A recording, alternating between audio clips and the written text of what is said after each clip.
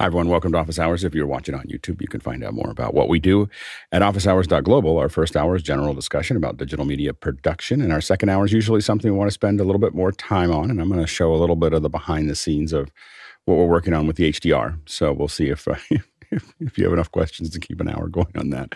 So we're gonna check that out. So we'll see. Could be a really short day. So anyway, we'll see how this goes. All right, let's go ahead and jump into the questions. Mitch, what do we got? Thanks, Alex. Paul Wallace is in first from Austin, Texas, and he's asking the Osbot Tiny tool available for pre-order. Looks like a serious contender to the Insta360 Link. Awesome specs and a remote to boot. Comment? Yeah, I think that the we just have to see it. It's pre-order, so we haven't gotten a chance to look at it. The field of view is wider than the this is the mini this is the Link, the Insta360 Link. Field of view is wider, which does not improve the quality of the camera for me. It definitely means it means it's lower resolution. So I'm interested in the fact that we can control it remotely. I have a feeling that the Link will probably be able to do that somewhere in the future too. So, but we'll have to. I think we'll hold comment until we actually put it against charts against the Link. I ordered a couple Osbots in the past and sent them back because they didn't turn the corner on from a quality perspective. So while the stats looked fine, when I actually looked through the cameras and put them in, I was not happy with them.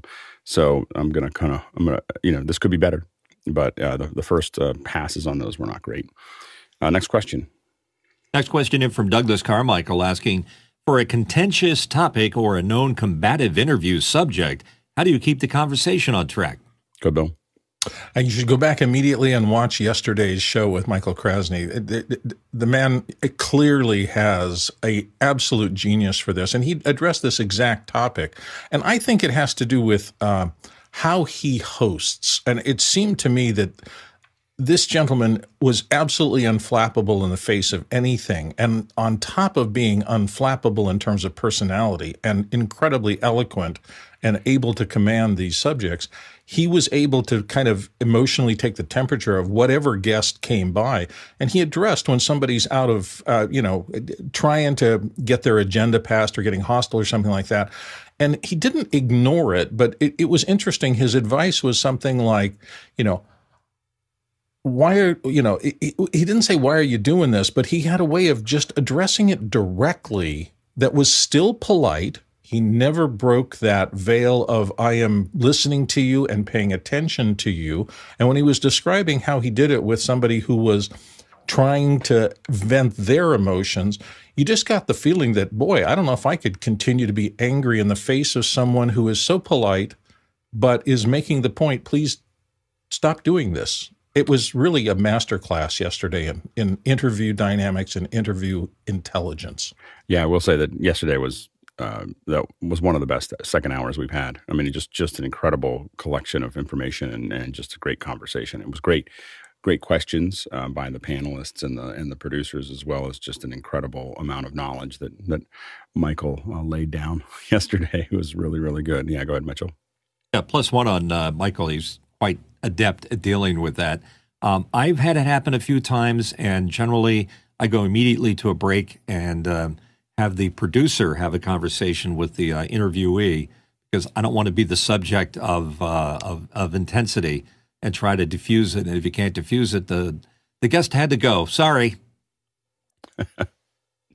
I have to admit that most of the time that I've been in that situation, I use it. I have to admit that I don't try to cool it down. I just keep poking the bear because it's good. I've decided it's good radio. So when I was doing interviews and someone got combative, I would just keep poking at them. I would triangulate what they were upset about, and then I would do it subtly so that the audience wouldn't necessarily get what I was doing, but they would, and they would just get more. They would just keep spiraling up, mostly I worked as a semi-shock jock on a morning show. So if we brought someone in and they were arguing, but they'd argue with us, and we would just spin them up into a frenzy until they were yelling into their mic, and we were just sitting there just going, wow, this is great TV, great radio. So sometimes you want to turn it down and sometimes you want to turn it up. For the most part nowadays, I haven't had anything like that for probably 30 years because I don't really do that kind of thing. If I don't like the person or I don't agree with the person, I just don't put them on the show. And I don't mean that like a censorship perspective. I just look at it like, I'm just here to have a conversation and learn. And if I don't think I'm going to learn from that person, I've got a lot of other people on the list. So I just don't bother. Next question. From Craig Kadoki in Toronto, Canada. It seems that YouTube, at least for those of us with our premium, without premium, is ramping up the frequency of ads. As content creators, are there any tools to tell the YouTube where to place the ads or make safe zones where the ads don't interrupt mid-sentence? Yeah. The creators can absolutely mark those. I don't have the exact stuff right in front of me to show you that, but they can mark where the ads were going to go. So where they'll be inserted. And of course, the ads are good for YouTube. They're also good for the creators. The more the ads run in their content, the more money they make. So they're definitely, they're finding places to do it. Generally, what's interesting is we all think that, when the ad runs, everyone stops watching it, but that just really hasn't been the case. That hasn't been, that hasn't happened. Usually people will stick with it and go through it statistically. And so mid-roll ads are the least liked ads, but the ones that are the most effective, somewhere in the middle, after the hook has been sunk into the system. They do have problems if they run ads at the beginning that are longer than 5 seconds. So you'll see a lot of 5-second ads at the beginning. And then the longer ones of support us or our that all usually happens at the end. Next question. Douglas Carmichael's in with a question. In 1967, Bill Elliott of Granada TV in the UK recreated a 1930 drama with an original Baird televisor. Will future generations recreate today's productions the same way? Go ahead, Bill. I doubt it, and here's why. My thought process is those were the early days and it was novel. The way things were produced, the look of things, there is something nostalgic about that for people who are interested in reliving an experience from the past. For the last, 30 years now, we've been awash in content, and it has just kept growing on this almost logarithmic scale to where now, no matter how you live, you're probably going to get content fed into your brain from thousands of sources every day, sounds, scroll by ads, everything out there. And I'm not sure that people are really going to want to do anything other than maybe recapture a moment of importance. Like, I don't know, I'm sure there are people in Great Britain who will go back and nostalgically look at the coronation that just happened or something like that. But the general feeling, I just think there's too much out there to signal out any one thing. It's too big a flow of imagery to have the same impact that it did back when there were hardly any shows on, and it changed the way an entire generation or culture experienced something. Maybe it'll happen again. I'm not sure. Next question. From Steve Fisher in Pittsburgh, I think that's North Carolina, has a question. I'm doing a multi-session event with Zoom's webinar tool. Is anyone aware of the ability to host these multiple sessions within Zoom, or does this require the added expense of using their more expensive and complex events product? Go ahead, John. He answered his own question. Most of us have been using meetings for the last 3 years anyways, because of multiple green rooms and, producer and directors rooms, et cetera. We usually have 5 to 6 rooms on one meeting. And then for multi-tracks, we spawn multiple meetings, and then we're able to send those link and control the links out to the audience. But this is specifically what Events was programmed to do, to have multiple. This is the only app that allows you to have multiple meetings in one cohesive environment. I'm just, last time I played with it, it didn't meet my requirements. Yeah. I've used Events a couple times for clients that wanted to use it, and hasn't been a great experience for me. So I it's not something that I'm that we're using heavily, or unless we have to. But I would say that the problem with meetings, of course, is you want kind of a webinar experience, but in a meeting. That's what we're missing is be able to show. And maybe there's a way for us to manipulate it this way, but I think what we really want is the ability to, lock onto a single feed or a group of feeds and completely knock out the other ones, so that, like a webinar, where you don't, when you're in a presentation mode, you're able to do that. And that might be a possibility that we don't know very well. It hasn't been that's been the problem with meetings up until now, is that you don't have as much control over the message, and so that's why people want to use it or want to use webinar. The problem with webinar, of course, is that it's somewhat limited in the ability to do the breakout into multiple sessions. As John said, the intention of events was to make that possible. It's pretty expensive to use, and it's pretty complicated, and I think that we just found that we don't have certainty about what's actually going to happen when we go through it, and then a lot of the issues are that where they give you little places to put graphics and everything else. It's just really hard to create a kind of a cohesive look, for that. I think that if you're talking about multi-track, I do think that meetings are still something that a lot of folks are trying to use for that process because of the ability to be in breakout rooms. I would always, question the need for tracks when we're doing a virtual event or an online event or digital event. We're creating a lot of FOMO. The reason we did tracks was because people all had to show up somewhere. They all had to come to an event. And so when we see multi-track events in Zoom, that is an old thinking going into a new product, otherwise known as new wine in old wineskins. And the reason that didn't work was because the wine would expand and the skins were already hard. And so the problem is that the real issue that you have here is that there's no reason. If you look at I think what Apple did a couple of years ago was masterful, which was that they had an event that lasted 3 months.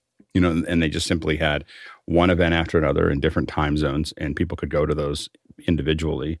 But you could do it over weeks, over days.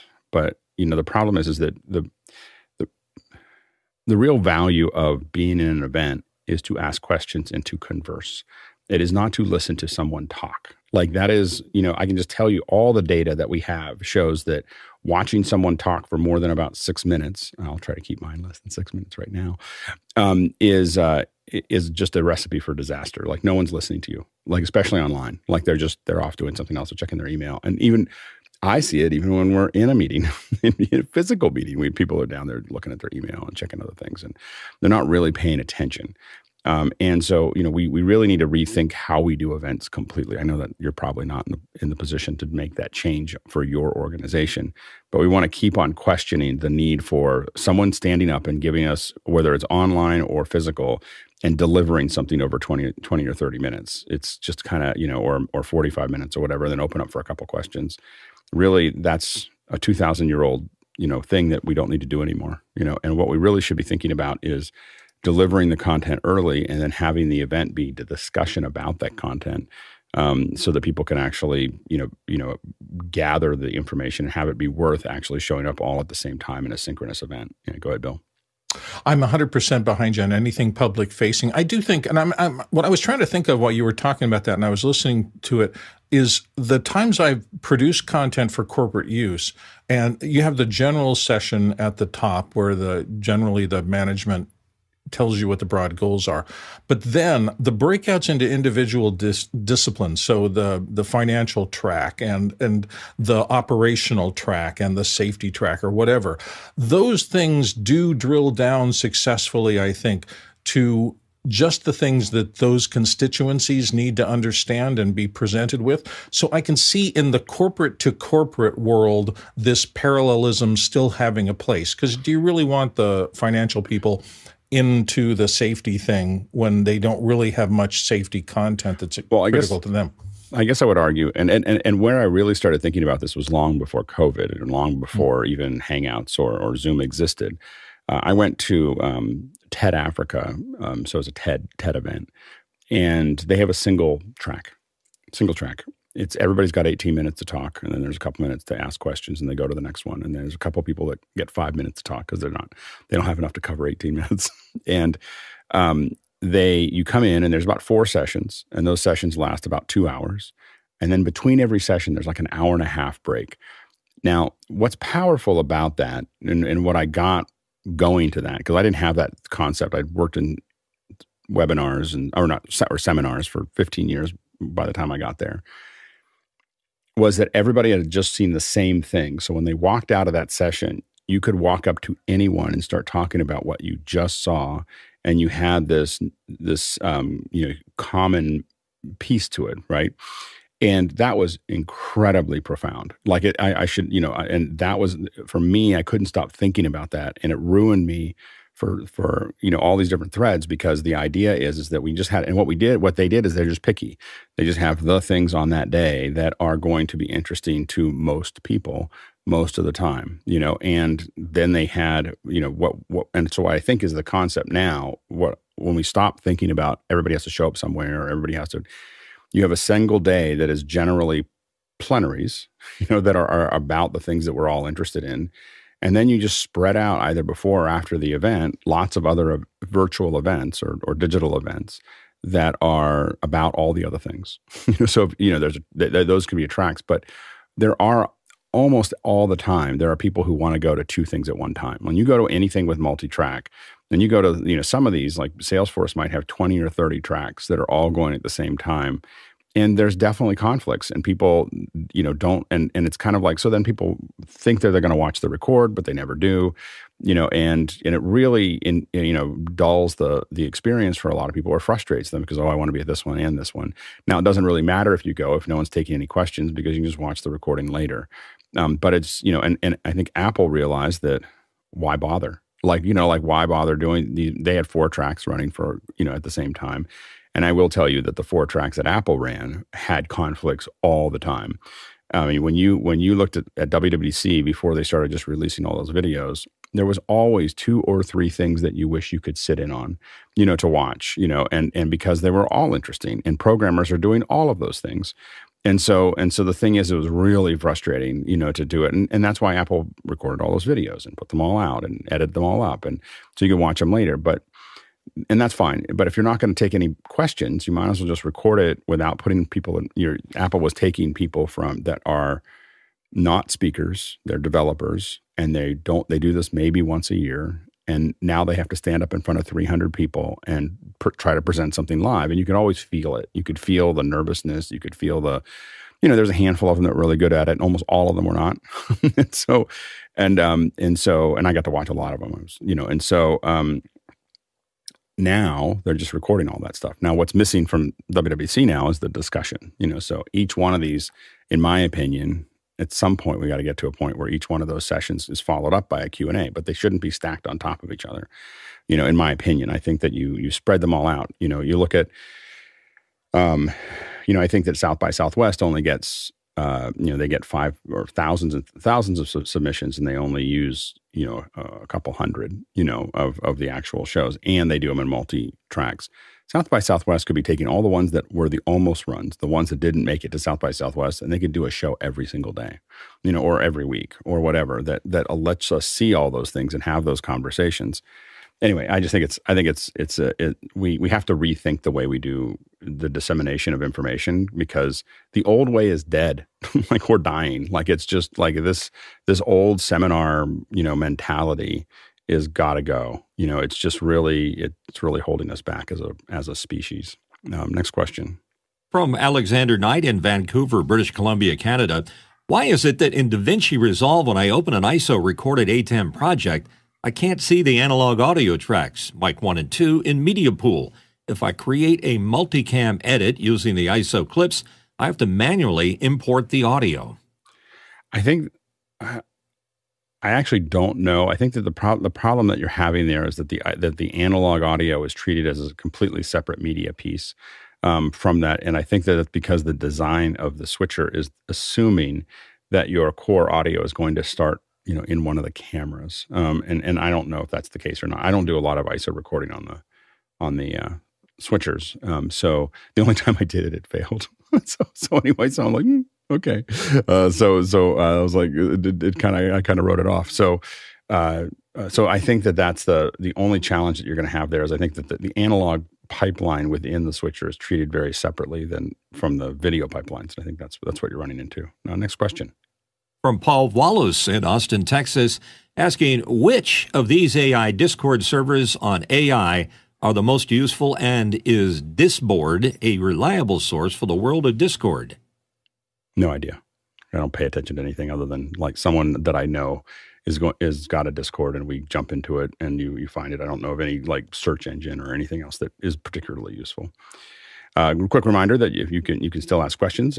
Second hour, we're going to talk about HDR a little bit. And if we don't have enough questions for the first hour, we'll start the second hour early because we don't have an external guest. So if you have questions, go ahead and throw those in, and you can also vote on those questions as well. Next question. Scott Mueller in Germantown, New York, asking, the web browser in vMix is very convenient, but things like signing into my YouTube premium account isn't supported. Is screen scraping the only other way to get a browser in my program? I think it might be. I think you might want to. Yeah, I'm not 100% certain. I don't think we have any vMix users on here today, but I think you might need to do that. Next question. From Gordon Lake in Los Angeles, California, asking, what still needs to be tweaked in Zoom ISO?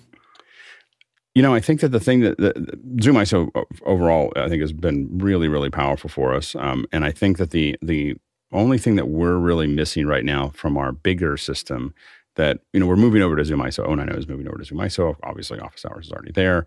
And I think that the main thing that we're looking for in that area is be able to do talkback.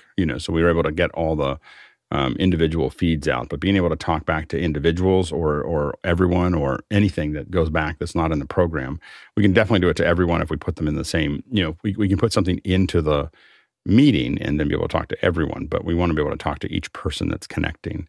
So I think I'm certain that that's a pretty complicated thing for Zoom to do, because if it wasn't, they wouldn't be doing it. They would have done it a long time ago. So, for us, I think that's the big thing for me. The other, as a producer, the other that produces with the stuff, we definitely would love to see be able to turn the quality up. Zoom is great, but we'd love to be able to, turn that up into, to higher bit rates and so on and so forth, and support more channels of audio would be useful for us. But the big one is TalkBack. Next question. Mark Giuliani from Washington, D.C., right here on our panel, asks, in terms of Mac Studios versus Minis, what's the best setup to get 8 or even 16 panelists with Zoom ISO and external Blackmagic design DeckLink quad cards? Yeah, I wouldn't do more than 8, to be honest. Like, I think you're putting all your eggs in one basket, in a sense. And so we're going to keep on expanding what we're doing with Office Hours to probably have 3 quad cards, so 3 Mac Minis with 3 quad cards. So that's 2, that'll give us 24, but really to us, it's 16 with 1 backup.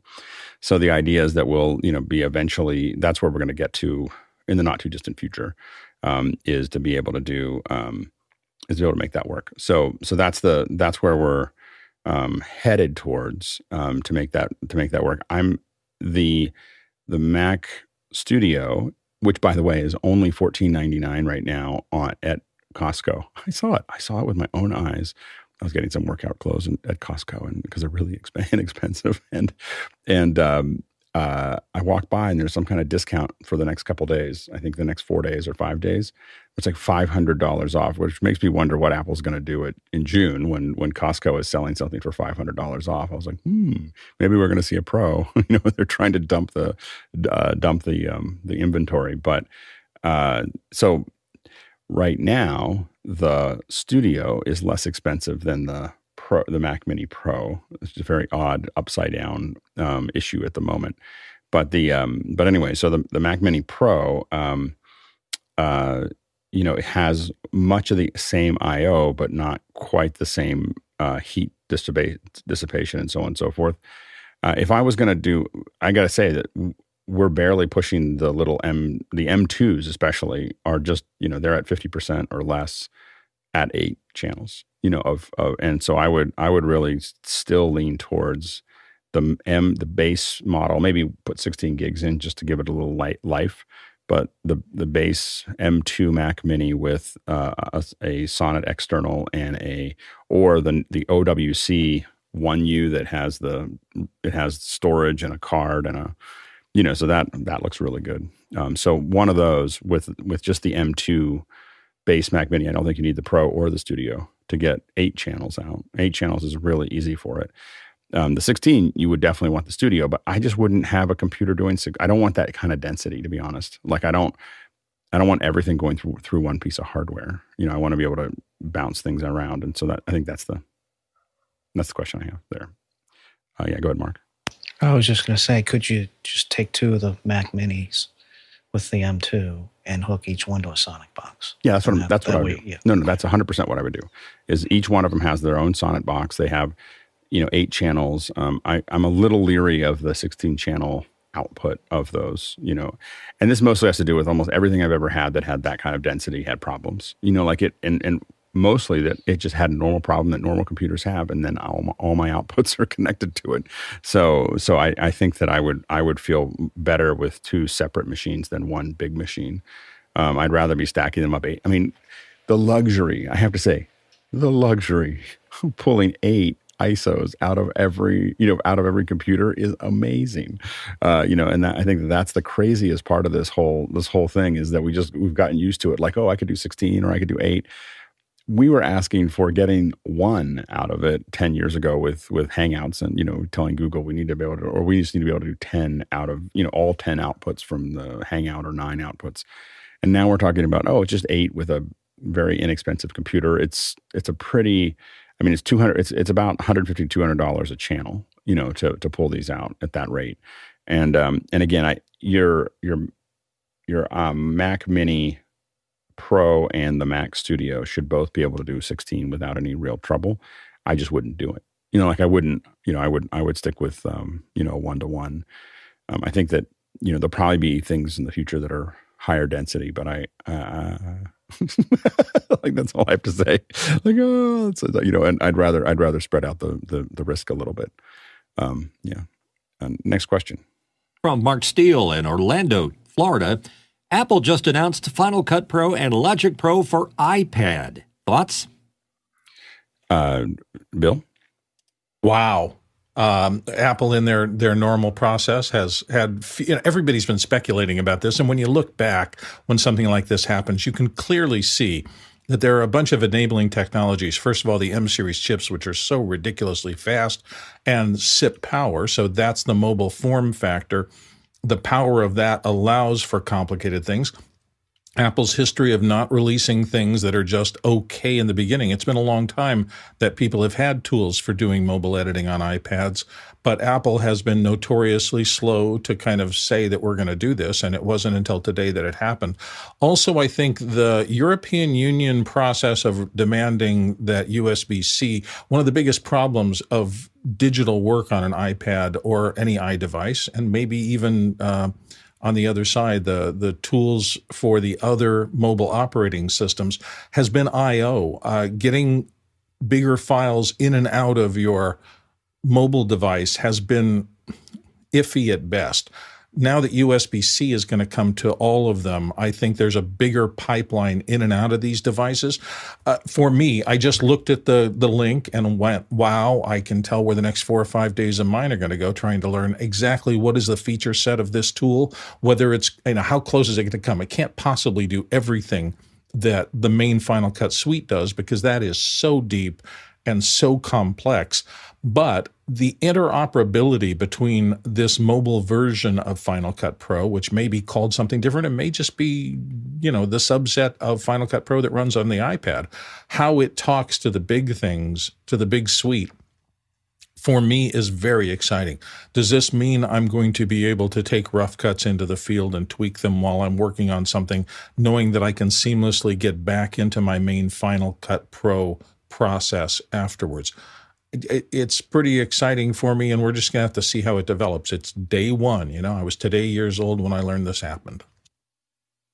Yeah, I feel compelled that I'll need to buy it. I think it'll be really interesting to see how many people, like a lot of us have gotten used to the fact that we own Final Cut and Logic, and we paid for it once and we don't have to pay for it again. This is a subscription service. So it's $10 a month, or I'm sorry, for both of them, $5 a month each.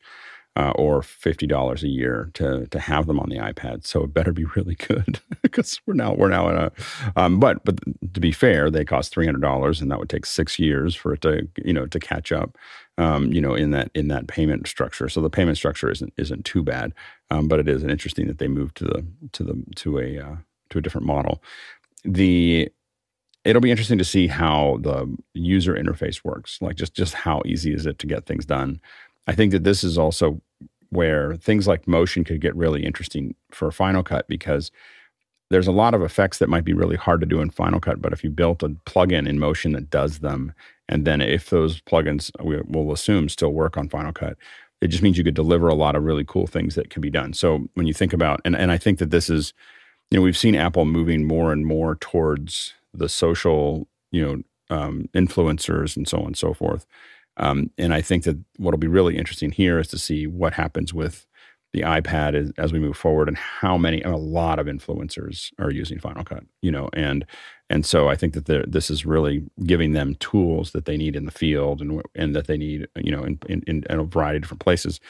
And it'll be really interesting to see, what features are there and what features aren't there. I don't know if they moved everything over, but now we probably understand why Final Cut wasn't getting updated. So it was like, we were like, why is Final not getting updated? Well, they might have been working on something and trying to get it done. Go ahead, Bill. And I can just imagine going out with a Switcher Studio style environment where you got 3 iPhones shooting some content somewhere, you're switching it via an iPad, and then it's sitting there adjacent to an edit system for that content live in the field that also runs on an iPad that feeds back into your big desktop system after you get back from the field for further refinement. They're building a little ecosystem here for that kind of incredibly rapid production possibility that I think is going to open up a lot of options for people. I will say that I'll make the declaration right now. When I go down to Cinegear, some of the stuff is going to get shot, and edited on an iPad just to see if we can make it work. Like that'll be part of it, because I think that if I'm going to assume that it supports 9:16, but doing YouTube Shorts on an iPad with an iPad on with Final Cut, it'd be pretty useful. Especially if you get all your graphics all set up of what you want to do, and then you put them all into, you do them in Motion of this is exactly how I want it to look. I want to build it all out this way, and then you have it loaded in there. Now you're just throwing things in and popping things up. It'll be really interesting to see what happens. So it's exciting. I'm glad that Mark was able to show us that. I think that must have just happened. Like we must be like, when we say hot off the presses, it's probably 30 minutes old. So I know what we're going to be talking about at Mac Break. All right, next question. Craig Kadoki in Toronto, Canada, a front page of a recent German magazine advertised the first interview with former F1 driver Michael Schumacher since his accident 10 years ago. It turns out the interview responses were generated by AI, not Michael. Thoughts? Go ahead, Mitchell. Most definitely a troubling question because it's philosophical in nature. I mean, it's a shame that Michael had that horrible skiing accident that caused it. But if you don't know for sure that what they're saying is what they meant to say and is being generated by a very good AI, whether it's a deep fake or anything else, it's almost as if they had to put a disclaimer on it because you're not sure if that's what they really intended. Stephen Hawkins, on the other hand, it was obvious that he was talking through a device, and he was literally typing it out and doing it there. So there wasn't any question about whether or not he was generating those answers. But if you're making decisions based on what AI deepfake things are doing, you might be in trouble. The world has changed, and you'd have to be very careful. I think that as a press, they're really playing with fire. The press has to be very careful about using AI to do stuff like this because the confidence we have in the press is at an all-time low. And if they make it complicated for us to understand what is real and what isn't, it's just going to get worse, And so, so I think that it's a pretty dangerous place for them to go. Next question. Next question in from Scott Mueller in Germantown, New York. Can you give a general overview of setting up a production breakout room for Zoom ISO contribution and the audience in the main meeting and being able to have in-sync conversation between them? Yeah. So what you would, I'm gonna riff a little bit, so this might not be as clean as I probably could make it. If Andy was here, he would just give you one long string of this is exactly how it would work. But I'm gonna struggle through it a little bit. So what I would do is what I probably do is if you think about your Zoom here, you'd have your main Zoom. I'd probably put a Zoom ISO inside of that room, and I'd also have another Zoom. This is the ISO out, and this is the show, right? And then what I would do is I'd have a breakout room that had my individuals that are in it, and then there's a Zoom ISO there that grabs onto those. Those go out to production, and then they come back into the show. So the production delivers this as a show. This Zoom ISO would grab active participant, I believe. So I think what you'd want to do is when someone's talking, you would need to grab the person that's actually talking. It'd be a little tricky so that it doesn't, it would be grabbing them as well. So you'd have to figure out a mix minus path for that. But basically it would grab active participant here so that we could grab active participant, whoever's talking.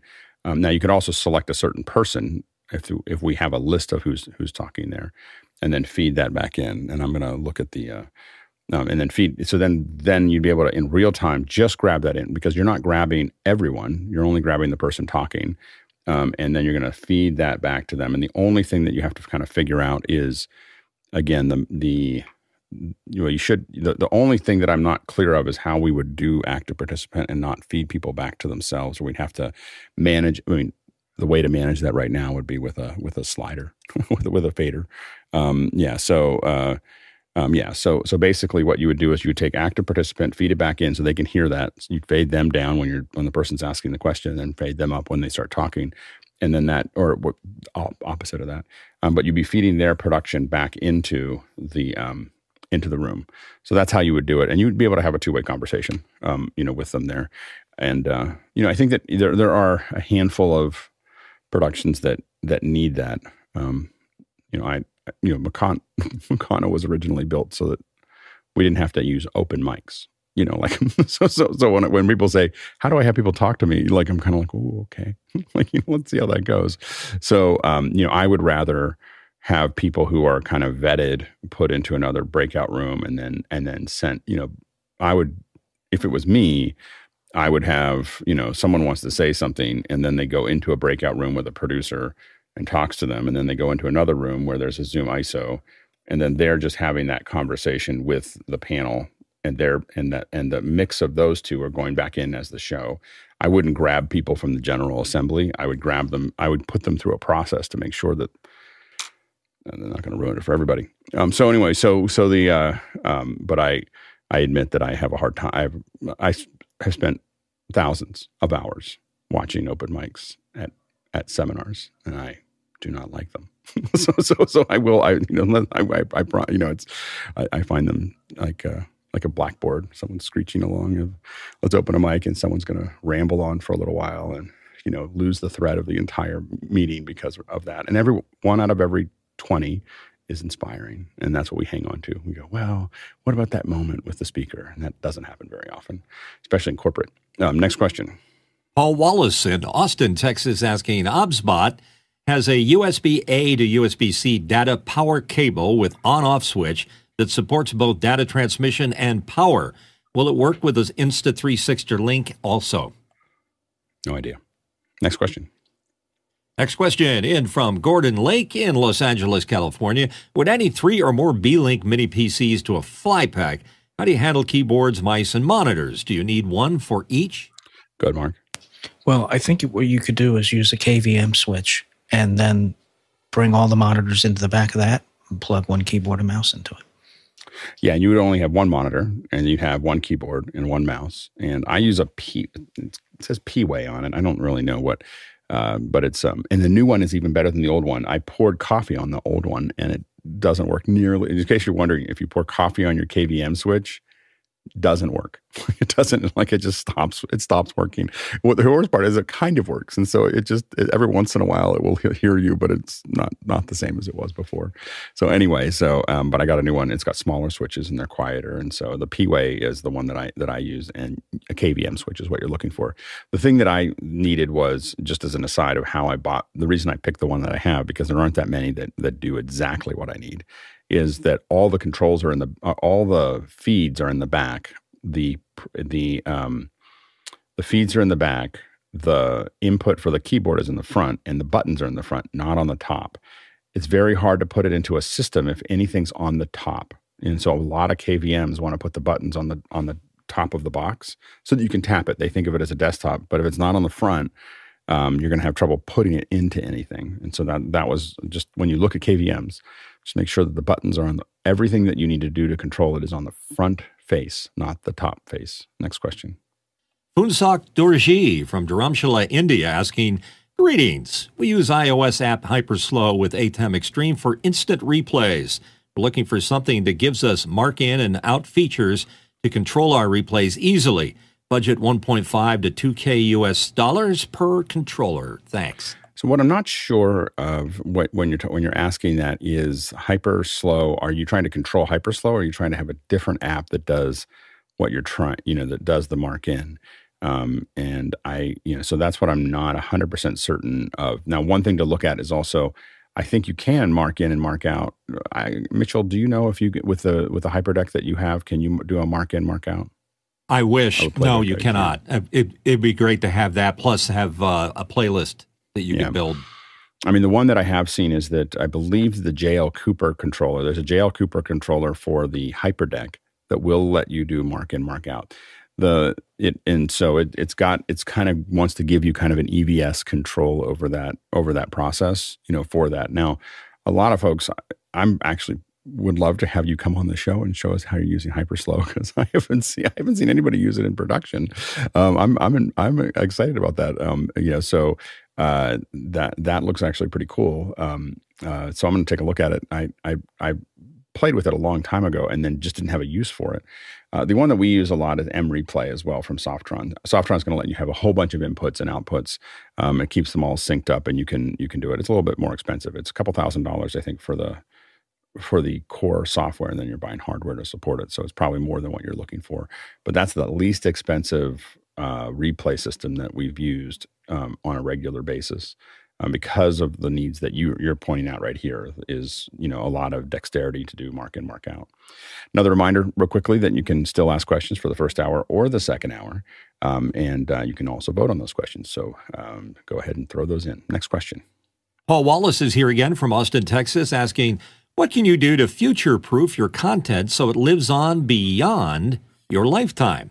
There's a link there. And for preserving your blog, for example, will YouTube live forever?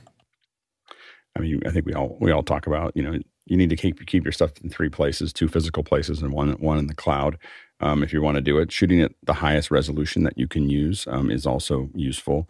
I have read a bunch of things about this that, a lot of people say that while we have the most amount of capability of documenting our lives, we may be the actual least documented generation ever, because all this electronic stuff is all going to disappear, and we're not, and suddenly there's going to be this huge gap of nothing. And so it actually, reading that article had me, I'm trying to get my printer working again. As Mark might have pointed out, I think earlier, those 2000s are, once they sit around for a while, they stop working. So I'm going to see if I can get it working or get a new one. But I'm going to start printing stuff, and I'm going to take all the photos that I really care about, and I'm going to print them back out to archive paper and put them onto things. As far as the videos go, we'll see. Go ahead, Mark. So this is really interesting, especially when you start to think about the Smithsonian and how they've been trying to preserve all the old films and move them to digital. And they went through their stages of DVDs and now to formats. The problem, Paul, is that we don't know what the format's going to be in the future. So, there's a lot of different formats. They're constantly changing. The companies come and go. So do you want to save it as an MP4? Do you want to save it as a RAW file? What will be able to open that 20, 30, 40 years from now? Yeah. And go, Mitchell. Yeah, Paul, I didn't honestly give it much thought until I was doing a historical perspective for my high school, a video. And I had tons of material from the 50s and 60s in the form of film. I had stuff from the 80s and some of the 90s because they shot it on videotape. But all of a sudden, I couldn't find anything for the aughts because it was all out there somewhere. And everybody said, yeah, I shot it, but I don't know where it is or I don't have access to it. I always thought that if it was out on the internet, it was there forever. I don't think that's very practical. I think you do have to look out for yourself. So it's an interesting question. And in actual use, I found a big surprise that sometimes the old stuff works better. Go, Bill. For me, it was an interesting thing in the early parts of my career in the 90s, the aughts. There was a sense that the Wayback Machine and other things was tracking everything I was doing on the internet and had some sort of repository, and you go back and find things. There came a point where I just thought it can't be doing that anymore because there's just too big a flood. The other thing that was seminal for my thinking about this was I remember my largest client for many years was PetSmart. I did dozens and hundreds of videos for them. And at some point, they made an executive decision to change the shirts in the stores from red to kind of teal. I realized the next day when I sat down to work that my entire archive had become obsolete in one day. Every exemplar shot of someone doing a process in the store was obsolete because now it didn't look like the store and there was a disconnect. So it caused me to think, why am I trying to save everything? Are there things, those moments in your life, you want the highlights of your work life, you want the highlights of your personal life, but is trying to preserve everything a reasonable strategy going forward in the future? For me, I decided no, it was not, that there was times when it was so much more beneficial just to get rid of all the old red shirt stuff. You know, I'll take the best 10 things or 50 things or whatever and put them in a bucket as the highlights of that era. But the day-to-day stuff, all those bits, there's no reason to save them. And I've tried to hold on to that as I move forward, try to figure out what's important to save and what should just be jettisoned. It's too much saving. I thought a lot about this. We had a tendency to archive everything, and we'd tell clients, we don't promise anything more than 30 days, but we would keep everything. Because they would come back 3 years later going, hey, do you have that file that was the da-da-da-da? And we would give it to them that afternoon. We looked like heroes, like savants, and all we did was just had a really good file system, and we had an archivist that was just there, and that's all he did was just copy things over and manage it and everything else, because we were generating about 7 to 10 terabytes a week, of content. When we closed down and we had to put a hole through 2,000 hard drives and hit them with a hammer to close them out, I thought, I don't think I needed to save all these things. It was just like there were just all these 500 gig drives, because it'd been there for 15 years. And so it was like, they slowly got bigger, but it was just like, ooh, I don't think I needed to save all this stuff. And so you do have to think about whether you really need it or not. So now a lot of times I'll jettison things much faster than I used to. Yeah, go ahead, Mitchell. Yeah, I just wanted to make a quick point. I have a lot of Betacam tapes from the beta days, and a lot of it is unplayable now. So if you're letting it sit on the shelf, it is not a good archive format. You should be digitally transferring those files. And you should not try to do it. If it's more than 10 years old, take it to an archive. I'm about to do one. I found a cassette that's like 20 years old. I'm not moving it. I'm not doing anything with it. I'm going to take it to a company. I'm going to pay a lot of money for it to get to high 8 or something. And I'm going to pay a lot of money for them to cook it and then to get what they can off of it. And I'm going to see if there's anything there. If it is, it'll be great. If it's not, it'll be, too bad. Next question. Douglas Carmichael is here, and I've seen many vendors use iPhones as part of the drop kits for remote production. How well does the iPhone work without a connection to a cellular network? Well, you can actually plug an iPhone into an Ethernet. So you can take it. You have if you take a Lightning to USB plus Lightning adapter, and then you can put Lightning power back into it. And then out of that USB, you can connect that to a USB to Ethernet adapter, and then you plug it in, and you'll see like a little Ethernet thing on the iPhone, and it works great. so that's a really nice, stable way to use your phone in production. Next question. Paul Wallace in Austin, Texas, asking, what's going on with Hugging Chat, making the community's best AI chat models available to everyone? Go ahead, John. Hugging Chat is a service of Hugging Face, which is an open AI community. Plus, it has availability for models and it's a freemium model where you get some stuff for free and other stuff you have to pay for, membership, etc. Hugging Chat is based on the open source AI model from Meta called Llama, and they had to do some modifications to make sure it's licensable because you can't just run that commercially open. You have to. They changed some of the weighting systems inside this chat. It's not great. Go play with it. You'll find out real fast. It's not great. Next question. Ian Alford in London, England. Final Cut Pro and Logic Pro for iPad is a subscription cost. Should it have been free? Go ahead, Bill. So we've talked about subscription a lot. I don't like it generally, but there are circumstances where I don't dislike it. And this is, I think, one of those. Maybe I'm just being, because Final Cut has added so much to my production life. I want to like it. Maybe I'll find out I don't. But here's the thing for me. Final Cut itself, the main suite, is still the same price I paid for it 15 years ago or 12 years ago. And so I still have that. I consider this kind of a plug-in or an add-on. And like a lot of the subscription things, I like the fact that that's $50 for a year is something I can easily just write off. I don't consider it a subscription. I don't want to link it to my card. I will probably pay for it like I pay for the Apple One subscription for all the content that I get. And I've always felt those kind of subscriptions are reasonable. If I'm getting something constantly from something and I can subscribe to it, and if the cost is modest enough, I'm okay with it. I think I'm going to be okay with this. I just really want to dive into it and see. So I'll definitely buy a year. $50 is pretty incidental. And then explore and explore and explore. And then at the end, when it's time to renew, I will do what I do with every other subscription. I will put a week ahead of time reminder, and I will ask myself the big question, do I need to continue this or not?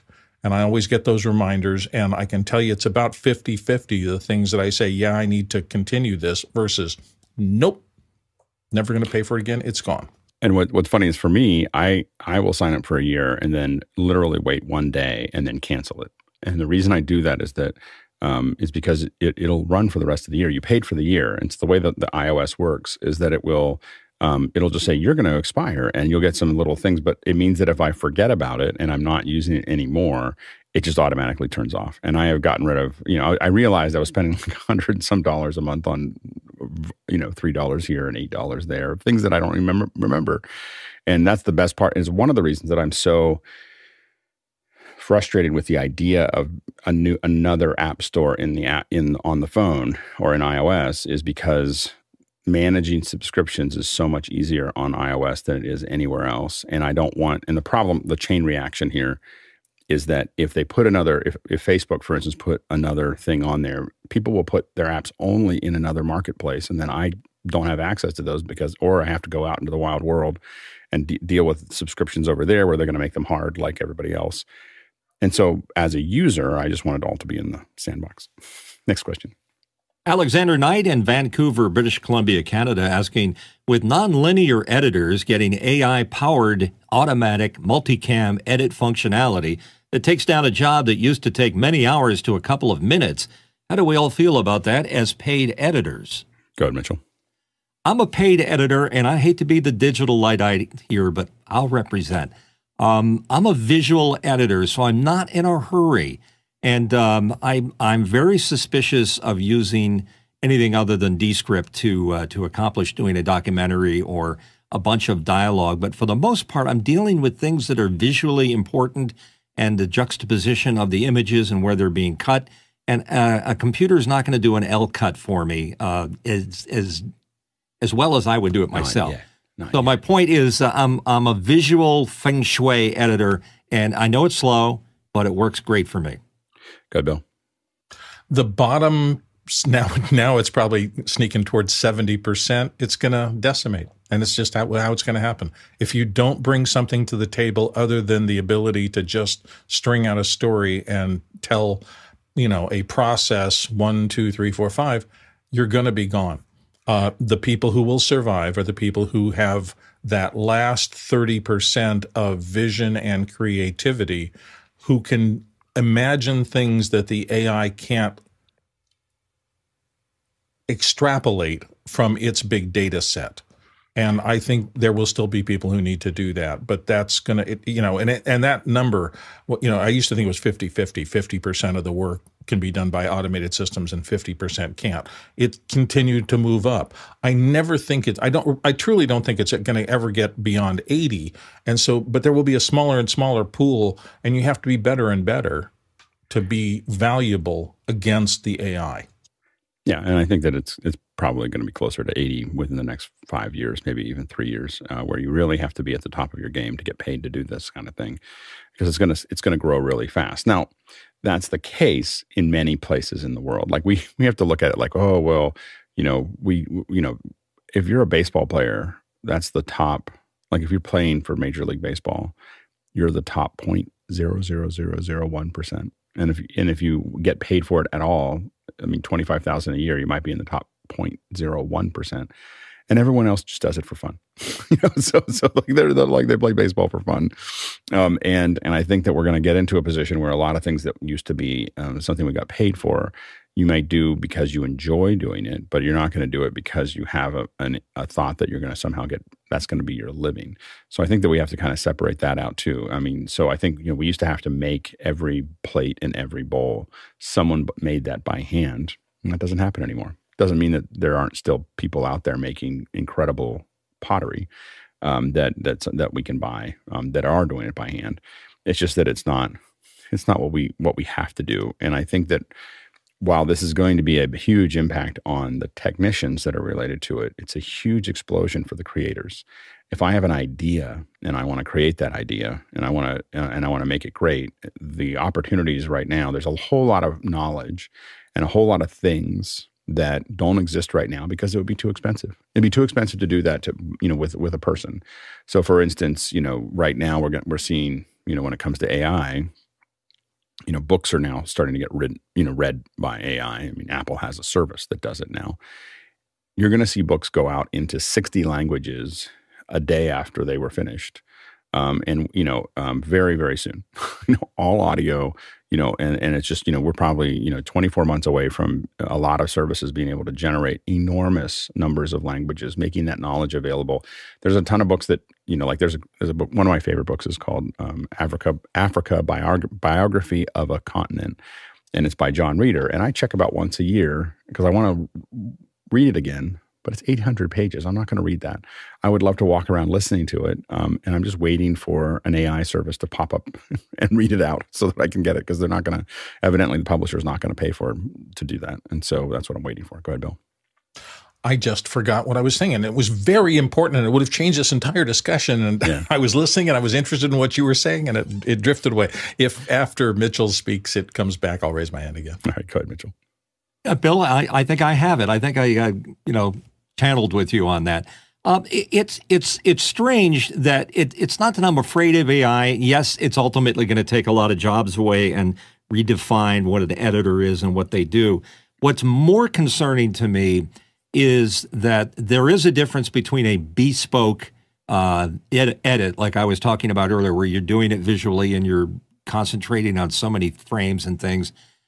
It's that people don't recognize that as valuable anymore. It's just good enough if you're doing it with some type of automated editing, and they don't really like how you romance the AV roll to make it look so brilliant, and how you cut against all that stuff. It's becoming irrelevant, and because of that, I think that's more concerning to me than the fact that an AI can do my job.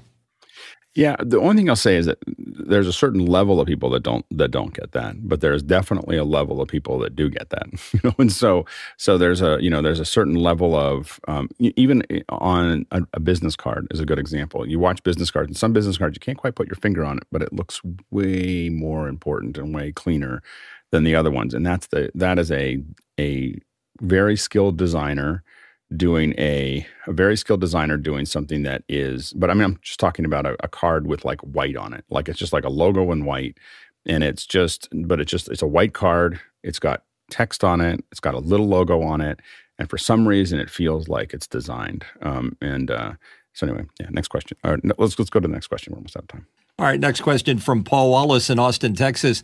How do you organize your groups into folders on Discord? I didn't even know I could do that. I just put them, they're just in a long list. Go down the side. Next question. Next question in from Paul Wallace again in Austin, Texas. BuzzFeed bit the dust. What happens to content on sites that vanish, like Google Plus, etc.? Does it get saved somewhere, like archive.org? Not really. It'll just go away, And I don't know if there's anything that BuzzFeed did that I feel like needs to be part of the archive. I know that they talked about. I guess Elon Musk is talking about getting rid of all accounts that haven't participated in a couple of years, and people are up at arms and all upset. And I'm just kind of like, when was the last time I looked at a tweet that was more than 2 or 3 days old? like that's what I went through. I was just like, when was the last time? Maybe it's better to not have our past bleed into our future, because I always look at the past as, our present stands on our past, as the past is our foundation. Present stands on it, and where we pull that present is where we look at it in the future. And the problem people get into is they start putting the past into the future. They have a really hard time getting out of it, out of the present. Next question. Next question in from Douglas Carmichael. Do you think we'll see Logic Pro and Final Cut Pro on the Mac transition to subscription only? After the backlash from Waves doing the same, I could see it not going well for Apple if they do that. I don't think they're going to ever change the one that's on the desktop, and I think that they don't need to. And I think I think here's the problem is Apple had to go subscription because they're constantly selling everybody else to use subscription. And so the issue that they have is that they can't keep on, they can't sell something on the iPad on iOS as a standalone, like $50 or $100 or whatever, and then go back and talk to all these developers about why they should be using subscription. So I think that's the big problem they have. Next question. Paul Wallace in Austin, Texas, asking, Google, we have no moat and neither does OpenAI. Leaked internal Google documents claims open source AI will outcompete Google and OpenAI. Clickbait or not? Go ahead, John. Paul keeps putting this question in. He doesn't like my answer, calling it clickbait for some reason. I don't know what he wants to hear. Yeah. So the interesting thing is that I have realized that if I'm trying to understand something, I'm much more likely to use ChatGPT now than I am to Google. Like I'm just not like it's just way easier. And so to the point that's being made here, I think is that I find myself like when my daughter asks me something, about something, I just open up ChatGPT. Let's see what ChatGPT says, and I ask. But like sifting through. I haven't found that ChatGPT is that much less accurate than just Googling and taking the top 5 things that are there. It's just like they're just random people with opinions that aren't oftentimes very. I think that especially when I started researching like HDR for what we're doing now, watching YouTube videos of YouTubers talking about HDR was truly painful. Like as someone who I feel like I'm still learning, I still like looked at that and I was like, that is not at all the truth. Like that is like, you're like leading people down the wrong path into a hole to think that that's what's actually happening here. And so I think that it was a real eye opener. Like, oh, I don't know. And ChatGPT, especially when you talk about HDR, which we're about to talk about in a second, is usually more accurate than most of the web stuff, other than like going to Dolby or Wikipedia or something like that. Most of the random people putting stuff out, they aren't very good at what they're doing. so anyway, all right. We're now changing subjects to talk about HDR. And this is really just an update. I don't know if it'll fill a whole hour. It'll be up to our producers to ask questions and see if it's there. But I want to kind of give you a sense of where we're at. I felt like it was worth having a discussion about what we're doing so far and what we've learned along the way. I feel like, for a lot of the things that we're doing as far as initiatives go, I always want to come back and just say, okay, well, this is where we're at and this is what we're trying to figure out. So what we're doing is if you go into Discord and you look at, there's an HDR tests up in the announcements, you'll see me every once in a while post an HDR test. Oftentimes on Saturday is when I'll post them because I'm not on Saturday. And so that usually means that I'm sitting in the back end grabbing onto the feeds and trying to figure out, what can we do with these? And so we made a lot of progress in the last little bit of time, and so I figured I would let you, or I'd talk about and show you a little bit of the of what we're doing here to see if it if it's worth it for you. But let me, let's see here. Let's see. So one of the things that we have, one of the things that we've done is really get into, we had an issue where the problem right at first was that we had our Zoom ISO bots, and they were going out to these FS HDRs. So we have 6 of those FS HDRs that we use. And so they went out to the FS HDRs, and then they went back into both office hours, and they were also routed to our, they were routed out to a switcher that then went to our UHD OH test. This really slowed us down. so this was really painful, because it meant that the only time I could test the HDR was in the pre-show. And I have, we would, and the issue that we have right now is that what happens is, and this is because of the grid that you see, the gallery, when the gallery shows up, we're trying to map people into that gallery. And what happens is as we change, as people come and go during the second hour, that gallery changes, and we have to remap those. And so what happens, and we're trying to fix this. This has been a problem for a while, is that we have ISOs going out, all these ISOs going out, and then they get mapped to the grid. But that means that they have like a hard mapping to those grids. And that's both on an audio and on a video, somewhat problematic. So what we're doing is right now is we take these ISOs, we are now mapping them to the FS HDRs, and then separately sending them out to office hours, which I know it seems obvious now, but it wasn't obvious when we did it. So anyway, we're sending those ISOs out. So they're split in a router. There's a 40 by 40 router in the middle of all of this. So they're split out to the OH and then sent to the FS HDRs on their own. The FS HDRs are going into another ATEM.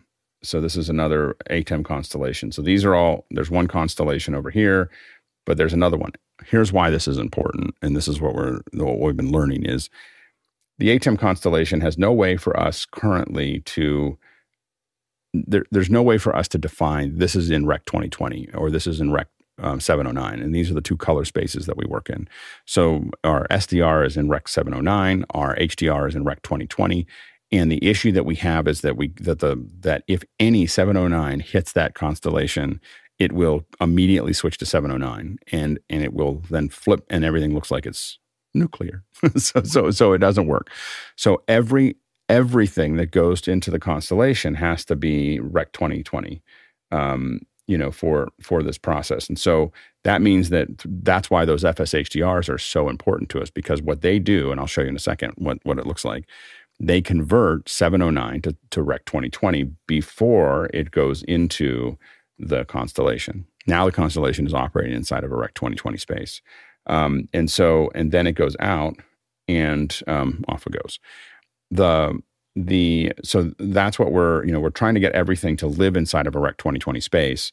Now, the advantage of that also is, even when we're doing stuff like the test that we did for NAB, what we were able to do is we went into that, the PQ Rec 2020, PQ curve Rec 2020 space, and we're able to send that over a live view. So the live view can handle 10-bit, right? And so we would have a camera at NAB, and it was set to PQ, and it goes out. This is a Blackmagic camera, and it goes to live view. The live view sends that over, and we were able to just pump that straight into the switcher if we wanted to. I think we pumped it straight to the actual encoder, but we could have gone through the switcher. And that's actually, now we can send HDR remotely. So we now have the ability to do what we tested at NAB was the ability to show HDR from a location as well as 5.1 audio. We'll talk about that another time. So so that is what we're able to do now is drop. It may seem crazy that we're taking Zoom feeds and pushing them into HDR because it's 8-bit, it's WebRTC. But the big advantage is now if we drop any other playback, if we drop other computers, if we drop other things in as HDR and 4K, we can pump those out. So when you're watching on YouTube, you can see those at full quality, and the individuals, us, look like we fit into that space, and so that's what we're kind of working on there. Now, the way that we're doing, the other thing that happens is that HDR is a lot less forgiving than SDR. So there's a lot more color to work with. And so one of the things that I've been doing, let's see if I can pop this up. This is what, I'm going to just show you what this looks like here.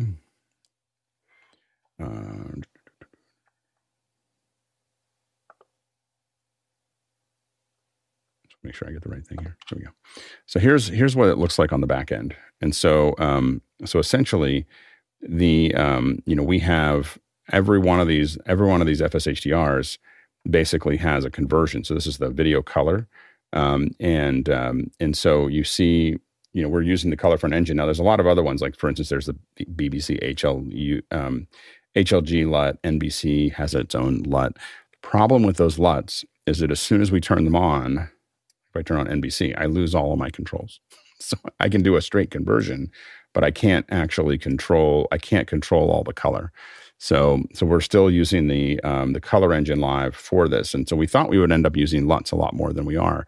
And the reason we can't use the LUTs is because we don't have the color front engine we can't use the LUT and then add the color front engine on top of it. So that has become a little bit more of a thing. Now what you're going to see here is so what I'm doing here is this is the conversion right here, which is that I'm going from the SDR to the HDR. So you'll see I'm going from SDR BT 709 to PQ BT 2020. So that's the conversion that I'm making right there. But then I have all this other stuff down here is all part of the of what we have here. So if we scroll down, HDR amount is something that we were playing with. And basically what it does is it allows me to push that gamma a little bit further. And a lot of these are kind of gamma controls. Now, the other ones that I've been playing with here that we're using are master gamma. We might bring that up. That's your midpoints. And then, of course, you have master gain, which is the highlights. And the way you want to think about gain and lift is if you think about a curve, or if you think about a waveform, gain scales the waveform from 0, and lift scales it from the white point, from 1. So it pulls it up, and then gain pushes it up from the other side. And then your gamma is the center point there. So anyway, that's how that actually works. Now, the other thing we can play around with is we have exposure. I found that exposure works a lot better on Zoom participants than the gamma. And then saturation, we can bring them up and down. Of course, we can change some color tint, temp and tint. And we have not started to really use these. These are almost undocumented in the AJA stuff, and I haven't found a reliable way to really, this is clamping it to P3 color space, which I know how to do, but I don't usually want to. And some of this stuff here is almost undocumented as to what it does. Obviously, this is setting the nit level, but like the BT 2408 mode, I can't even find that in the manual. So I'm not 100. I play with it, but I don't know what it does. So this is, and we have this control for every single person.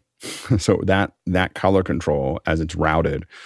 So what I do if you see the HDR tests, that pop up and you see me playing with those, I have that level of control over every person in Zoom. And I will say that it is beyond the HDR solution. It's really changes how everybody looks in a really positive way.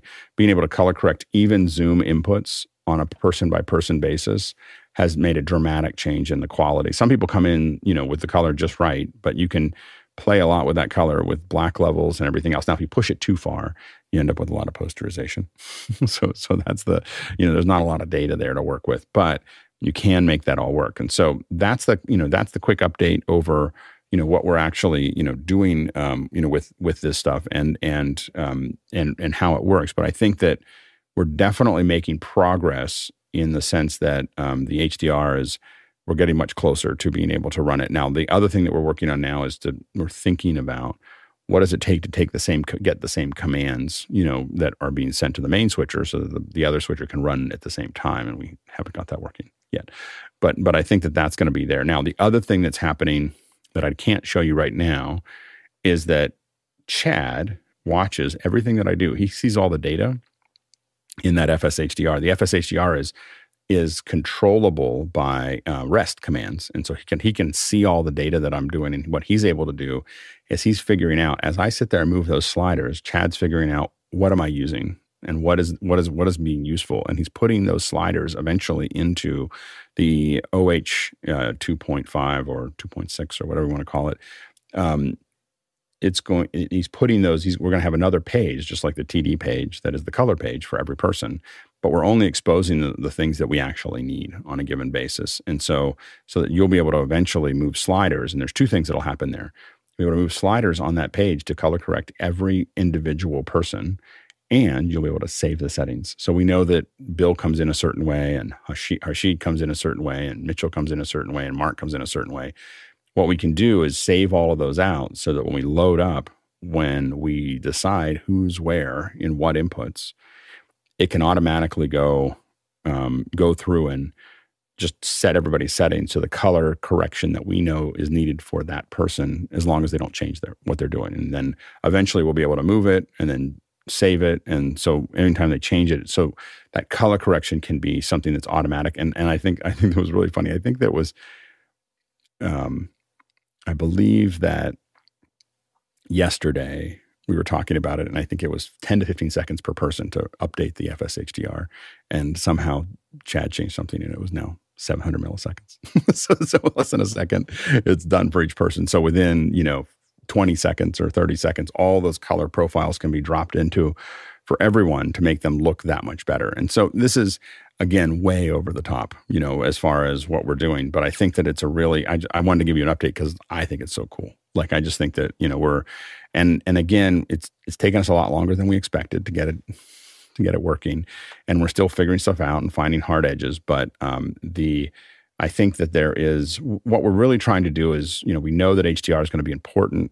What we're really trying to do is to figure out, how to get this to a point where it's just automatic. Like, we don't HDR surround, HDR 10 and 5.1 is just something we just do. Eventually Atmos and Vision is just something we just do. And we don't think about it because that's something that will allow us to be able to provide content as we keep on trading notes. This is just the basic update to it. But as we get better, we'll have more things for people to see. I think that it allows us to have a service that we can provide to other people or that individuals can provide to other people, like not us. That we can all be using this in products. So yeah, go ahead, Mitchell. I see that, and thank you. And if I jumped the gun, forgive me. You're feeding Rec 709 and you're doing all these conversions to get it to HDR. Mm-hmm. How do you do a workflow where you're providing production elements to go into the system? Is it converted live or is it converted in advance?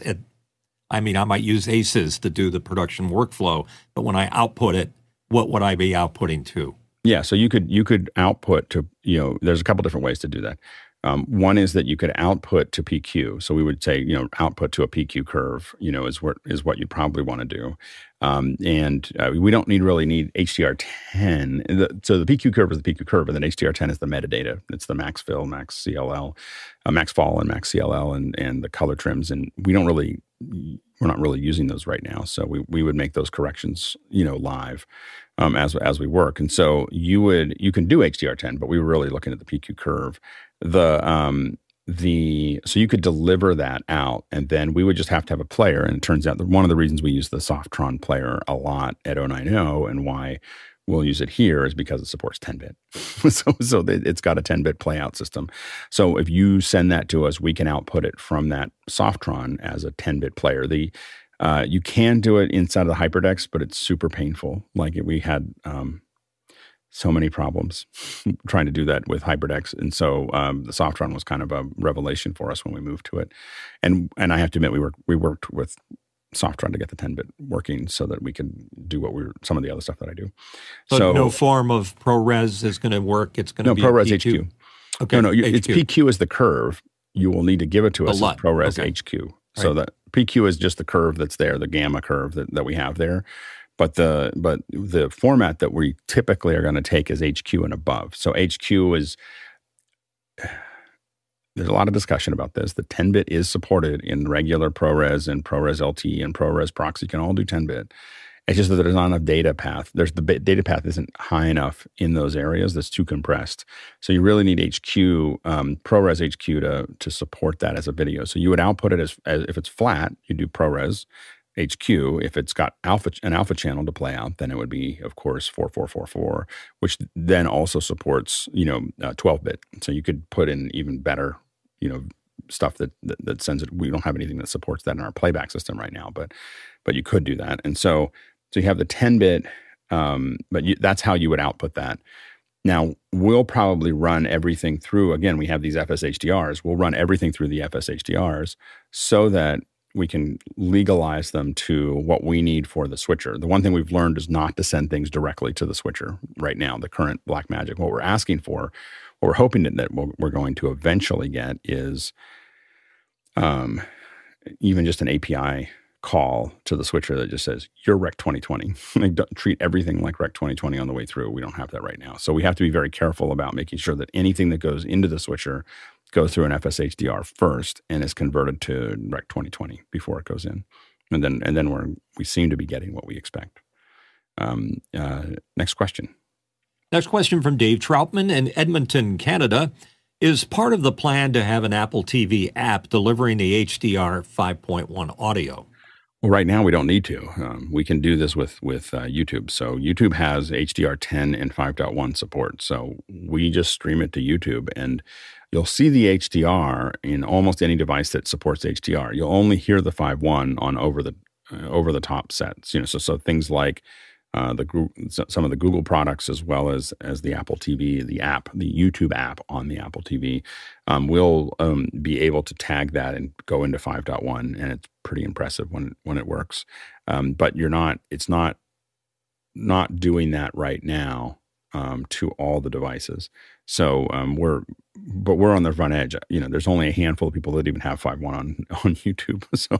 So we're on the front edge, and our job is to figure out what the use cases are and to figure out how to use it, and then to do things like this where we talk about what that process is. And we'll talk about the audio in another day, where we talk about how that audio is getting processed, because what we're doing with that is we have Elisa Studio along with the mixer, and we'll talk more about that in the future.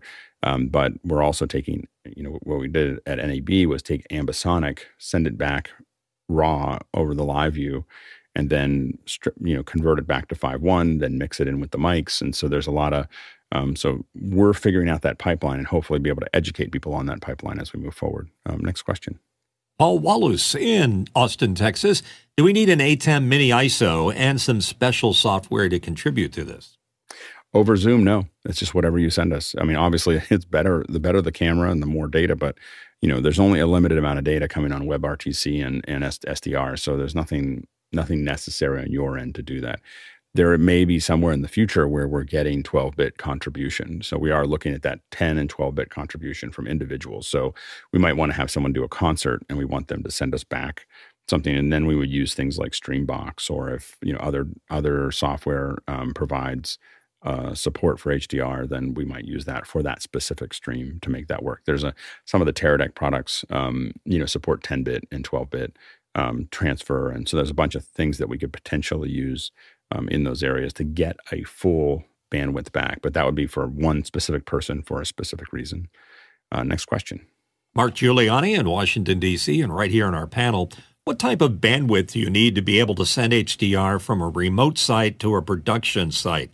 How many cameras can a live unit send out from a remote shoot? Do multiple live units start to eat up available cellular bandwidth? So the bandwidth isn't particularly HDR. The 10-bit is not that much higher. It's like, I think, maybe 20% higher than regular SDR as far as the output goes. So it's not like adding resolution. I mean, or it depends. You can always add more data to things to support them. What is necessary is about a 20% increase, but you oftentimes will double, to give you more headroom, the bandwidth. But but it's not like going from standard definition to or going from HD to UHD is 4x, of what you're doing there. And then with the live view, for 1080p, it'll support 4 signals out at the same time. So the 800 will. The 800 will do 4 signals at a time. So you can do a 4-camera shoot and send it back and have it pop out of an LU4 at 4000 and go into your show. So those are things that are doable, right now as far as that goes. Next question. From Douglas Carmichael. How will we be controlling the FS-HDR parameters in the office hour infrastructure? Is there a dedicated universe page? That's what's being worked on right now. So Chad is working on the dedicated universe page that's going to be able to control the FS-HDRs. And so basically, you'll be moving sliders and it'll be moving parameters inside of the FS-HDR. And so he's watching what I'm doing in the correction. He is noting those and then experimenting with what it takes for him to control those. And then we're tying that universe page back into it and also saving those settings so that for each person, we can make those adjustments. We can just hit a button and they get what they need on a given day. Next question. Brad Willard from Boston, Massachusetts. Will Zoom ISO be able to do HDR? Example, for a Link 360 to be an HDR all the way to the HDR ATEM switcher.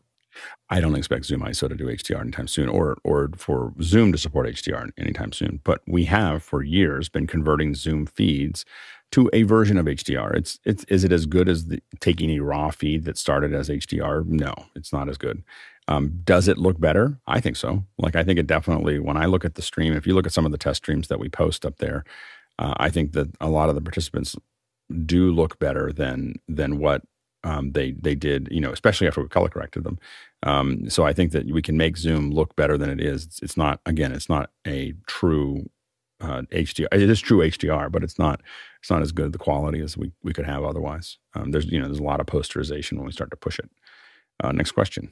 Paul Wallace, Austin, Texas, asking, what is Rec 2020 and 709? And isn't the Constellation older legacy hardware? Is there better hardware? As far as the hardware goes, I mean, the Constellation's still pretty current. It's a couple of years, but it's still current there, and it was built when there was when that was available. When you look at the price and performance of the 8K Constellation, you're not going to find something else with that much I/O and that stability at that price. Especially if you're trying to do HDR. So there's not a lot of other options at the moment to make that actually work. Especially with the number of people that we tend to bring in, so we have to support up to 16 people plus playback, plus graphics, plus all those things. We have to, we really need 20 inputs. Okay, find a switcher for 20 that has 20 inputs for $10,000. Go. I'll just wait until you get back. I'll have lunch and dinner. There's just not a lot of other options at the moment from a hardware perspective of making that actually work. So, and Rec 2020 and Rec 709 are the color spaces. Those are one is, the 709 is what we've been in forever. The Rec 2020 is the space that is designed for HDR. So it basically, and that's a whole nother second hour that I'm not ready to, I don't have the diagrams for right now. But basically Rec 2020 is a much larger color space. So it's defined as a much larger color space. So all Rec 709, if you think about the color space that Rec 2020 sits in, if we make a box out of it. Oh, I did that horribly. Let's try that again. So if we think about a color space like this, the Rec 709, this is the Rec 2020 color space. The Rec 709 is like a little box. This is the color space that we've been working in, for the last, whatever. So this is Rec 709 and Rec 2020 is this huge space. Rec 2020 by itself is not necessarily, having more color. The color, but it gives a space for the HLG, P3, PQ. These are bigger spaces that take up more of this, and they still don't usually take up all of it, but it's a container, and that container is much larger than Rec 709. So go ahead, Bill. The other piece of the naming convention is the ITU, the International Television Union, proposed these back in the day, recommendation 2020, recommendation 709, and then they were adopted, passed out, voted on, and everybody says, yes, we are all going to go in this direction. The technical standards of Rec 709 will be adhered to by all the membership, and it became the standard. And the same thing with Rec 2020. Next question. Next question in Douglas Carmichael. Would there be a value proposition for HDR in a modified office hours 2.5 platform targeted at the educational market? I dreamed of implementing it at a large private high school. Not really. I'll be honest. Like, I don't know if HDR is going to make a huge impact on a general education system, and it might create more trouble than it's worth.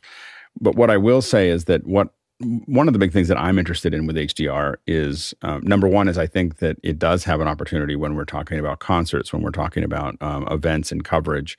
I do feel like it feels more like you're there. I think that it's a skill set that's going to become more and more important. And so things I'm really trying to do is get us thinking about HDR so that when a client comes to us and says, well, I'm thinking about this, and we can provide that and not have it be something like, oh, I got to spend 3 weeks trying to figure out how HDR works or how 5.1 works. Like, we're doing all this right now, and we're using this platform, office hours, as a test case. And we're able to, and we're doing it in parallel, and we're spending what will end up being about a year, working on this, so that, we're ready to take on something when someone shows up. And I'm a firm believer in the saying that, luck is when opportunity meets preparation. So we're preparing, for that. And the key is to do whenever you can, do slow prep and slow, and figuring things out over a long period of time. You end up in a situation where you have a lot of wisdom and knowledge about something that you may or may not, know. And so there's a lot of things that we'll understand, based on what we're working on here. The other thing is that by the fall, my goal is to be able to, hey, if we want to do classes, if I want to talk about HDR to you, and you have an HDR like a phone or a TV that supports it, I can show you what the difference is between HDR and SDR. I can show you these other things. I can actually do a class about HDR in HDR. And I haven't seen that online, of where you can actually talk about these concepts. And same thing with Atmos and Vision, or Atmos and 5.1 or 5.14 or whatever those things are. Being able to actually talk about them and have you hear them if you had the assets at home is profound, when it comes to teaching, because that's just not, I haven't seen it. And maybe it does happen, but I go to Dolby's webinars, and I don't see that.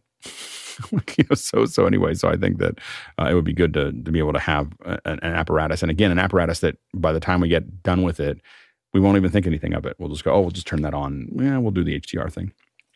And eventually, it'll be something that we're doing every day. There's some tone mapping to go. Well, once we take something to HDR and we bring it back to SDR, there's some tone mapping that isn't perfectly one-to-one yet that we're working on. But when we get that sorted out, we'll be closer. Next question. Brody Hefner from New York City, New York. What's your current assessment of the potential for automated color grading, perhaps for those panelists with a standard color chart available, like the DSC Labs Chroma du Monde cam alignment chart? Yeah, I think that there's a bunch of automated things that I think are potentially a possibility in the future. I just don't know how long it will take us to get there. Same thing with audio sync. I want to get to a point where everyone can just hold up their phone and it just immediately syncs all the way around.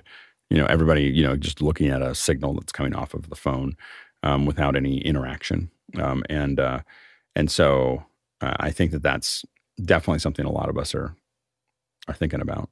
So anyway, the idea is to be able to correct everybody's audio and their video nearly instantly, for a show will definitely change how it looks, and it already looks great. And the biggest thing is that the panelists do such a great job at what they've set up that it makes it a lot easier for us.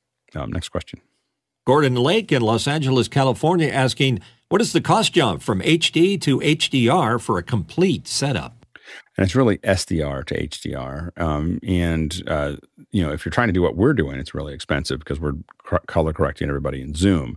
If you're just trying to output HDR, it's not particularly more expensive, except for you'll need something to encode it.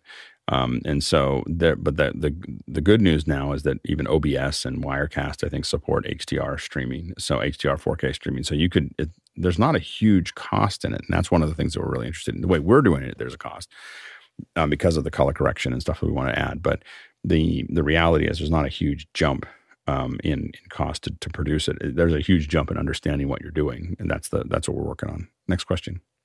It's a question for me. If I wanted to build my system up for HDR, what monitor would you recommend? Go ahead, Mitchell.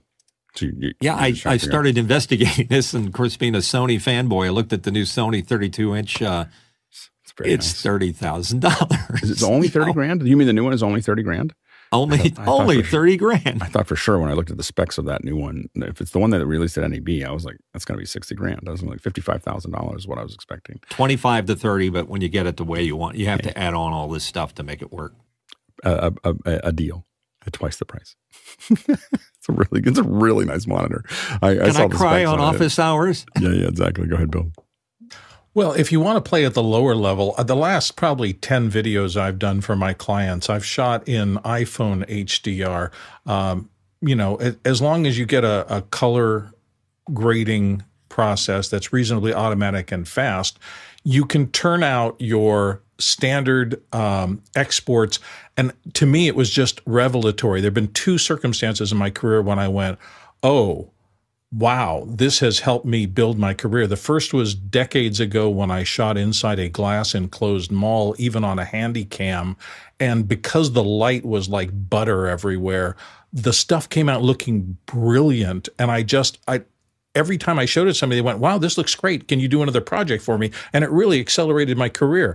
During the pandemic, when I started playing with my iPhone, I had a similar experience. If I shot an HDR on my phone and I brought it into Final Cut and I just lowered the brightness levels down, those shots seems to pop in a way that my footage had not before. It was more colorful, more engaging, more visually alive. And my clients kept coming back to me with, this stuff looks great. And you don't have to charge me 3 arms and 2 legs to generate it. And I went, ding, this is the second time this has happened to me. I'm going to pursue this. It's not the full range, everything is perfect, but in terms of generating content that people really like the look of easily, it's been transformative. I mean, as far as monitors go, I believe that the Blackmagic 12G will preview HDR fairly well for you. If you want to support vision, I think you have to go to the Atomos. Atomos, the Ninjas, and some of the other ones are going to support. You want to look for it because it won't decode. Only a handful of small monitors will decode vision. So vision is the thing that you have to be careful of. HDR10, I think a lot of monitors will support, but the Blackmagic 12G is a good one for that. Next question. Next one in from Kyle Hammond from Chicago, Illinois. And he's asking, what device assets would I need for this Alex HDR class? Is there a syllabus or a supplies list? You'll need it won't be my class, by the way. I'm looking at building the classes, but we have a lot of people interested in us teaching HDR, but they'll come in and teach. So it won't be me. But the class, I'll do the intros and we'll figure it out in second hours. But when we do an actual class, it'll be some pretty interesting experts in that area. And so all you're going to need is an Apple TV with a TV that supports HDR for when we're talking about those things, or an iPad in the last 2 years, or maybe 2 or 3 years, the iPhone in the last 2 or 3 years. Those are the kinds of things you'll be able to look at and see those things there. So it should be interesting. And there's some monitors that will attach to your Mac Mini or whatever that do it. I will admit that HDR on a PC and Android are more complex. So it's a little bit, and it's mostly just because the market's so fragmented. So some stuff is there and some stuff isn't. But on the Apple side, it's pretty simple. On the Android side and the Windows side, it's a little more complicated. Next question. From Ike Potter in Hanover, Germany. When you know which camera, Brio, Insta, Blackmagic Pocket Cinema camera, a new person uses, is it more efficient for the color correction to start from scratch or use a profile of a person with a similar camera setup? There's so few settings. I think that we would generally just, for each person, what we want to do eventually is just build a look. This is Bill's look. This is Mitchell's look. This is Hushid's look. This is Mark's look, and we just have this is the look that we think they're going to look the best in. And some will have a lot of correction, and some will have a little bit of correction, and they'll but that'll be the look. And as long as they don't change things, and what we'll ask them to do is, like, if you're coming in from a remote location or you've changed something then let us know. So, and then we'll go back and correct it there. So, I think that's kind of what we're leaning towards. We have talked about using LUTs for it, like just building a LUT for every person. To really, the real issue is that we don't have any adjustments, and so we can't apply the LUT and do color front control at the same time, or we don't know how to do that. And so that's a little bit of a bummer, from our perspective. But we're making requests and trying to figure that out. So that's, again, we're out here. There's nobody else that is trying to do what we're doing. So it is a we're by ourselves. But our goal is to make sure that, my goal is by the end of this year that we have hundreds of people that understand how to author in Atmos and Vision and HDR10 and 5.1. And, we go for, and the advantage, if we all learn together related to this, is now we have a bit of a brain trust. So as we teach ourselves these things, we're out there kind of I'm trying to figure it out with a handful of folks from the dev team and, a couple people on the back end. And as we figure this all out and then we spread it out to everyone else, if everyone else starts to play with it and starts to use it and starts to work with it, we end up with a lot more people that have we understand a lot about Zoom because a lot of us use it, and so the big thing is that there'll be I think a big opportunity where we might, if we can get as far as being able to do these classes by the fall, a year from now, we may be the group that understands more about HDR than anyone else in the world. As a online group. Next question. Next one in from Douglas Carmichael. Could the same office hours HDR pipeline be adapted to remotely directed live music theater productions? Yes, that is the idea. So that's what I think we're much more interested in down the road, is that type of delivery. And so that should be good. All right. Oh, we got one more sliding in right before we close up. Go ahead. Next question. From Xander Snell in Miami, Florida. Hi, all. Would it be hard for Blackmagic to create an override to force the switcher to Rec 2020? Can we lobby for that? Yeah, we're not going to lobby just yet, but we may have to. And evidently it must be hard because they haven't done it. So or not important. So we'll hopefully make it important for them, and then we'll see what happens. All right. Thanks everybody for coming in. I didn't know how long. I go into a lot of these not knowing how long these are going to last. They're simple, but we had a lot of good ones here. We got one more question I think coming in through, so then we'll go ahead and answer that one. I gotta close this off. And it's from Douglas Carmichael. If we replaced the Constellation with a Ross Carbonite or a Ultrix switcher, would it be simpler HDR pipeline? I don't know. I don't think that's a real problem. I mean, it's a minor inconvenience to do that, and it's a lot more expensive. So if Ross wants to give us a switcher to work on, let me know, and we'll test it and get back to you. But outside of that, we're pretty happy. I should make it out. It's the Constellation is the best switcher value I've ever seen. Like the what I get for it for the price is kind of insane. I would love to use a Carbonite. The Ross Carbonites are great. I just don't. They're considerably more expensive than the Constellation. All right, great for second hour. Great first hour. I got into it thinking this whole show might last about 20 minutes. When I showed up this morning, I was like, there weren't a lot of questions, and there wasn't a lot of. And we said we are running a little early, but not a huge amount. So anyway, so thanks so much. Just a quick reminder that. Cheryl Ottenritter returns. So Otthouse is, we had her on about a month ago. So amazing. Like so amazing. And Cheryl, Cheryl's work is really, really great. And she's really fun to listen to, talk about it. And we're not going to talk about her history like the last one. I had to have her come back in because she had so many other things to show us, and we only got through like what she's done in the past and, how she approaches things. And now we're going to be breaking down projects with her. So tomorrow should be some must-see TV. So definitely come by tomorrow for it. It's going to be really, really good, and you're gonna want to be here and ask questions because I'm really excited about having her on again. A quick reminder that we have the Readers Lab at 3 p.m. today. And it's really not just a Readers Lab; it's now just kind of a demo. If you want to play around with being a panelist or a reader or a host, you want to play with the back end and learn how to switch at 3:00 on Tuesdays. we do this we kind of open it up. And so it started off as a reader's panel. And now it's just kind of like a mock show that you can kind of play with without having to have it affect the real show. So if you're interested in that, it's 3 p.m. and you can find out more on the email that went out. We traveled 69,000 miles, 112,000 kilometers, and 551 million bananas for scale. Thanks again to the panelists. Can't do this without you. Thanks to the producers for asking all the great questions and keeping this thing moving forward when I thought for sure it was going to last like 10 minutes, 15 minutes, maybe 20 minutes.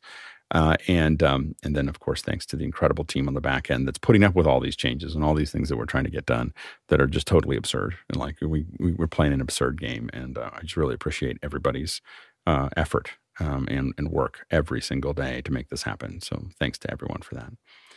All right, let's jump into After Hours.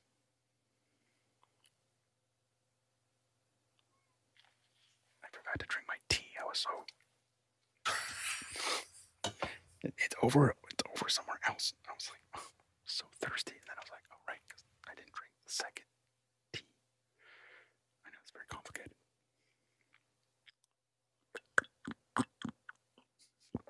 I did that just for Mitch. Careful. I just see Alan Smithy's name.